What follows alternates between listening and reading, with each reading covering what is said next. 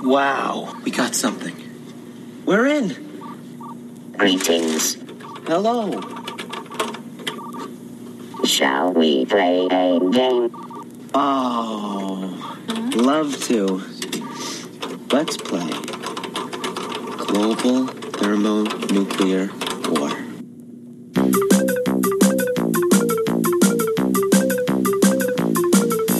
Was it just the other day? You and she were such a busy bee, but now we hear you've gone astray. And you're living in the shade of a midday arcade.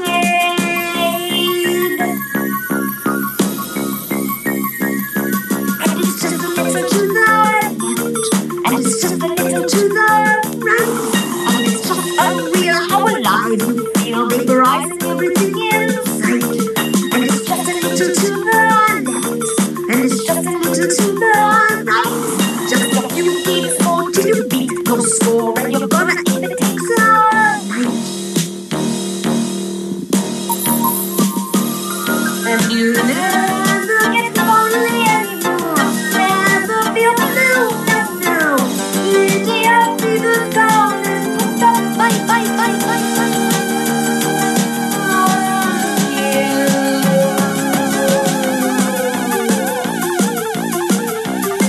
Hi everyone, welcome to Around the World in 80s Movies. My name is Vince Leo. I'm the author of the film review website Quipster.net.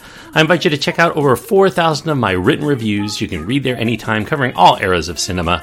Quipster.net is where to go, Quipster. I also want to remind you that I cover new films in podcast form. You can check my other podcast. It's called the Quipster Film Review Podcast. Just remember that Quipster is spelled with a W instead of a U. Today, we're going to be switching from those Superman films that I've just done for like the last 5 episodes and get into more, I guess, varied films for the next few episodes anyway. We're going to be starting a 3-part series in which video games present a certain danger for the protagonists. Deadly games, dangerous games, whatever you want to call this series is what I'm going to be talking about. And we're going to start off this trilogy of films with one of the more popular ones to cover this. It's not really a video game movie per se. There is gaming involved, and certainly that does make it qualify. However, it's more about hacking and nuclear threats and other things. I'm talking about specifically 1983's WarGames. This one stars Matthew Broderick. It also has Barry Corbin, Ally Sheedy, Dabney Coleman, John Wood, Maury Chaykin, Eddie Deason, and a bunch of others. John Badham is the director, and the screenplay is credited to Lawrence Lasker and Walter F. Parks. It's a PG-rated film. It does have mild language and mild violence, and the runtime is 1 hour and 54 minutes. Now, I suppose that the more that time goes on, the more dated a film like WarGames becomes. It's not only because of the archaic technology employed within the movie, at least as compared to what you'd find today, but it's also in the Cold War nuclear politics that were still quite all-consuming during the Reagan era, at least in the early part of it. It was released the same year that the President Reagan, would refer to the Soviet Union as the evil empire, and also, Americans would become very scared, additionally, in their home when they watched the result of nuclear war take place on their TV screens for the TV movie called The Day After. However, even taking into account some of the contrived leaps in logic and the impossibility of such an event ever taking place, we didn't know that necessarily at the time. This is a thought-provoking way for the youth of America to understand not only the dangers of hacking into places you really shouldn't be hacking into, but also that the annihilation of the human race could only be minutes away at a time if anything were to launch of a nuclear nature, nuclear bombs, a retaliation, and of course probably wipe out most of the humans on the planet and a whole lot of other animals as well. And that's something that could be caused by something as random as a computer glitch. Now, this all feeds into this anxiety that we all feel about the reliance that we have on our use of computers for the most critical operations that govern our lives, and how someone with enough hacking skills could, and presumably eventually will, put all our lives in jeopardy by getting access to things that could do great damage upon the populace, and perhaps none is more extreme than the annihilation of all life on Earth as we know it, as presented here in WarGames. Now, Matthew Broderick is the star. He's memorably getting the lead role here. He plays a smart alecky high schooler named David Lightman. Lightman is a computer geek from Seattle who spends a great deal of his time trying to figure out ways to hack into places for his own entertainment or to do such delinquent deeds as changing his own grades from the school computers. Now, his latest goal is to discover how to get into the computers at this gaming company to play their latest big game before it comes out. But he ends up unwittingly ending up inside something called WOPR, W-O-P-R, which stands for War Operation Plan Response, which is this new top defense computer that the Pentagon has at its disposal in their NORAD facility, NORAD standing for the North American Aerospace Defense Command. Now, David, when he hacks into there, is presented with a list of games to play. So he doesn't know that this is a government computer that he's hacked into. He thinks he's with the game company, and he's especially intrigued by one game entitled Global Thermonuclear War. This is a simulation of U.S. versus USSR nuclear war scenarios. Now, alas, what started out as a game seems all too real suddenly as WOPR takes over the systems of the NORAD project, and the folks there aren't sure that what they're seeing is all a game or if the Soviet missiles that appear to be poised to wipe out the U.S. means World War III is actually imminent. A little bit more to the story than that, but that's the basic premise of this film. Now, although WarGames is mainly viewed as a juvenile sci-fi adventure by today's standards, it was taken with serious consideration at the time of its release.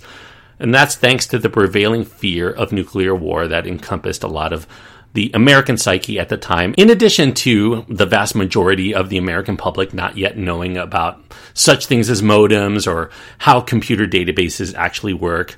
So there was some weightiness of some very real issues, and that led to it earning 3 Academy Award nominations, including one for Best Writing for the Screenplay by Lasker and Parks. They would revisit this hacker theme, by the way, in a future film, one from the early 90s called Sneakers. So if you like sneakers and you haven't seen WarGames, definitely check that out as a kind of an early companion. Now, interestingly, the screenwriters did not start WarGames with the ideas of hacking or nuclear annihilation in mind. Their original draft, which was initially titled The Genius, they had in mind a Stephen Hawking-esque genius who is residing in a wheelchair. They hoped that genius would actually be played by none other than ex-Beatles John Lennon, who did express some interest in the role prior to his untimely death, unfortunately, in 1980. This genius was going to mentor a juvenile delinquent who would bring out some of his ideas and bring them to light. And in the research that they did for this film on what brilliant but not exactly lawful youth were doing at the time, the screenwriters stumbled onto the world of video games and phone phreaking and computer hacking, and eventually the story began to morph into what it eventually became. Now, couple this with a real-life news story that took place in 1980 that they'd seen, where the United States actually believed that they could be under nuclear attack for a few minutes when someone had accidentally left a tape of a simulated attack playing on a computer in NORAD. Then the screenwriters had the building blocks in place for what a young hacker could do on a larger scale if he altered the nature of what the military could see on their computer screens. Now, even with the Cracker Jack script here, the subject was a little too new and not really readily understood by those who ran the movie studios, so that made it a hard sell as they shopped the script around. Now, the only studio who really agreed to take it on is Universal Artists, and they immediately attached Martin Brest to direct. So, unfortunately, once Brest was on board, the project ended up going into a bit of an upheaval. Brest envisioned WarGames as a very dark and cynical political thriller, much more in contrast to the lighthearted tone of the fun and the teen adventure that Lasker and Parks, who were commissioned to make changes to their script before they eventually were let go from the project, that they were bringing to their original story. They wanted something much more adventurous and lighthearted. Now, United Artists, however, were not really feeling Brest's vibe in the Spielbergian era of films, thinking that this kind of filmmaking had run its course in the 1970s, this kind of bleakness, and that would fail to connect with modern audiences looking for something a little bit more optimistic.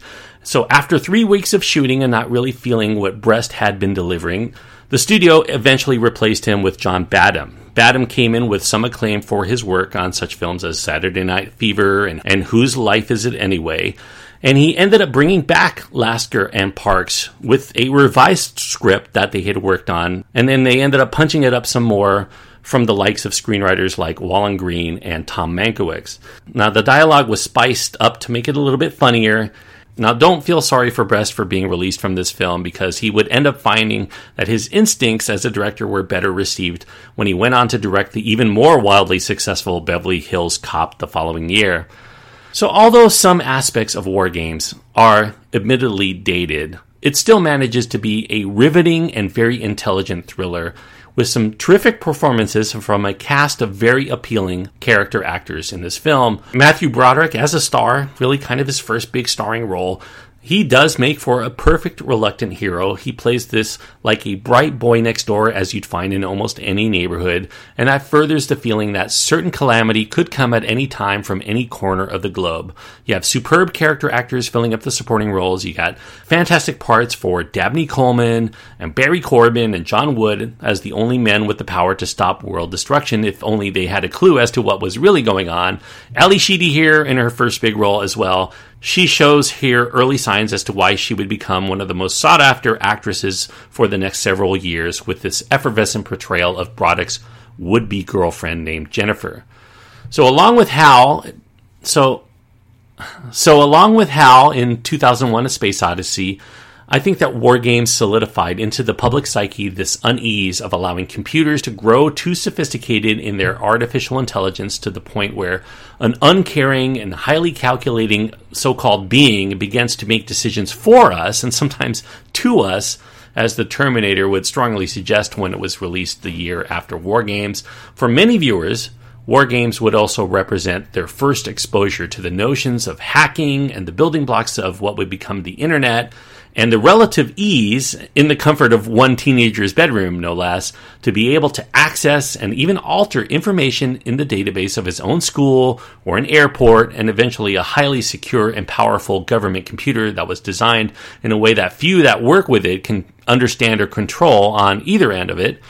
Now, the fear drawn out by War Games at the time resulted in a number of high-profile news stories that questioned whether our computer defenses could be breached to the point where someone could cause mayhem and potential destruction by tapping into high-security controls. This interest in the subject grew so large that eventually congressional hearings on the matter took place as to whether fantasy here in War Games is actually close to reality. They used clips from the movie to accentuate various concerns that they had in Congress. And it all ultimately manifested into some early proposals for various government controls placed on network access, the seeds of the internet, and in order to try to keep secrets and controls under the control of those who are authorized only. Now, some of the elder members of Congress assumed that teenagers knew how to use this technology in ways that they lacked the know-how or experience to comprehend. I mean, really, people in Congress had no idea what teenagers knew, and they just felt that they could probably do anything with movies like this. So some regulatory restrictions and punitive actions for willful trespasses were deemed as needed to keep government and businesses safe from the crafty youth of that era, many of whom were inspired to buy modems and to tool around, perhaps even try to hack, by the very film that was meant to be a cautionary tale against it. And so by today's standards, and by today meaning 2018 when I'm recording this, we realize that the danger lies not in the computers becoming too intelligent or in curious teenage hackers just noodling around looking for a challenge, but in the fact that government institutions themselves use cyber warfare to affect the world. While global thermonuclear war may still be a bit far-fetched, the headlines of 2018 are full of notions that an adversary of the United States actually used cyber attacks to influence opinions through fake social media accounts, to sow distrust in Americans and one another and other parts of Europe and the world by setting up organized rallies that draw in stirred-up protesters in conflict with one another, and they ended up hacking and then releasing damaging information, trying to destroy one political opponent in order to put into presidency a candidate that they deemed would be more favorable to their country's interests. And that's something that would not even be on the radar as something that could ever happen in the world of 1983. But it emphasizes that the Cold War may be dead, but the cyber war is still alive and well, and it shows no signs of dying anytime soon. So in order to properly enjoy War Games, you have to overlook some pretty glaring plot holes. There are a number of leaps of logic you have to make, and some some outright inaccuracies. For instance, the nature of NORAD is far too expansive in this film than it is in reality, as well as the way that the military makes executive decisions to launch nuclear missiles. Another one includes the so-called voice of Joshua, which is the persona that's given to the artificial intelligence component of the Whopper computer system. David ends up using a device that converts written text to voice for the benefit of him and his girlfriend to be able to hear what's being written by the other side aloud, although it really is to our benefit in the audience, because I think we would have grown tired of having to read computer screen going back and forth. David ends up going from talking to Joshua in his bedroom to the folks in the military command center, and yet somehow the ability to hear that same voice that he used on his synthesizer, it transfers with him. No matter what computer he's using, he still hears that voice, even though he's left that device at home. Now, those are nitpicks, I understand, but, getting beyond that, the pace of WarGames is very taut. The characters are very likable. You have a good balance of humor here, and the tension is spot on, which allows for a suspension of disbelief that is likely going to be achieved most as the film enters into a very intense and very suspenseful finale that actually shows us just how effectively that the pieces were put together to create a thoughtful and quite unnerving look at the fragile state of our existence on this planet as humans, and how easily all of that can come to an end through our own folly and our own reliance on fallible technology that is meant to protect us. So really, you have to credit director John Badham. He came in here very late and did a bang-up job. He keeps the energy and the action flowing just fast enough to never really dwell on anything long enough to notice some of the inconsistencies. We go along with the flow for the sake of this nicely constructed thriller. Ultimately, we are rewarded with this very gripping climax with the fate of the world in the balance. It's all nicely visualized by the set design and some very good special effects work by the teams that do the visual effects there. WarGames would prove to be a big hit in 1983. It garnered nearly $80 million at the U.S. box office on a $12 million budget. It ended up placing, for the entire year, it placed 5th for the year in terms of box office receipts. So a pretty big film for its time. WarGames, by today's standards, you can see the flaws there. If you're looking for realism as far as the actual plot line goes, maybe it's not as realistic, but the emotions are real. The tension is real. The themes are real. So even if the mechanics of it aren't real, there are some real things that come about from it. It's still quite entertaining even beyond that. It delivers interesting theories out of some preposterous ideas in a way where you actually almost believe it actually could happen. So as a historical document, I guess, maybe it's hogwash, of course, but as a movie, WarGames did firmly root itself into the public psyche of the early 1980s. It showed young and old alike, in a very simple but very effective way, how the brink of destruction could actually be closer than we would have ever imagined possible. A great film from the early 1980s, nonetheless. It still holds up as far as the tension goes, even though we've progressed far beyond the technology used in this film. So I'm going to give WarGames 3.5 stars out of 4. 3.5 stars on my scale means I think that WarGames is a good film. I do definitely recommend you go out of your way to see it if you haven't done so already. I'm sure most people who are listening to this podcast have seen it. If you're really that into 80s movies, how could you not have decided to watch WarGames? But if you haven't, if there's one person who's kind of an exception out there, I do highly recommend it. 3.5 stars out of 4 for WarGames. And we're going to continue on with Dangerous Games from the 1980s. Yes, with another film that features Dabney Coleman in it. It actually features a lot of Atari products. It has Dungeons & Dragons type role-playing games in it as well. I'm talking about a film that came out just a year later, 1984. I'm talking about Cloak and Dagger, which features a hunt for a video game cartridge that has some sort of... Well, we'll get into that next week. Check out Cloak and Dagger if you want to keep up with the movies before I get to the reviews. Dabney Coleman, Henry Thomas, who coming off of E.T., and that will be on next week's episode.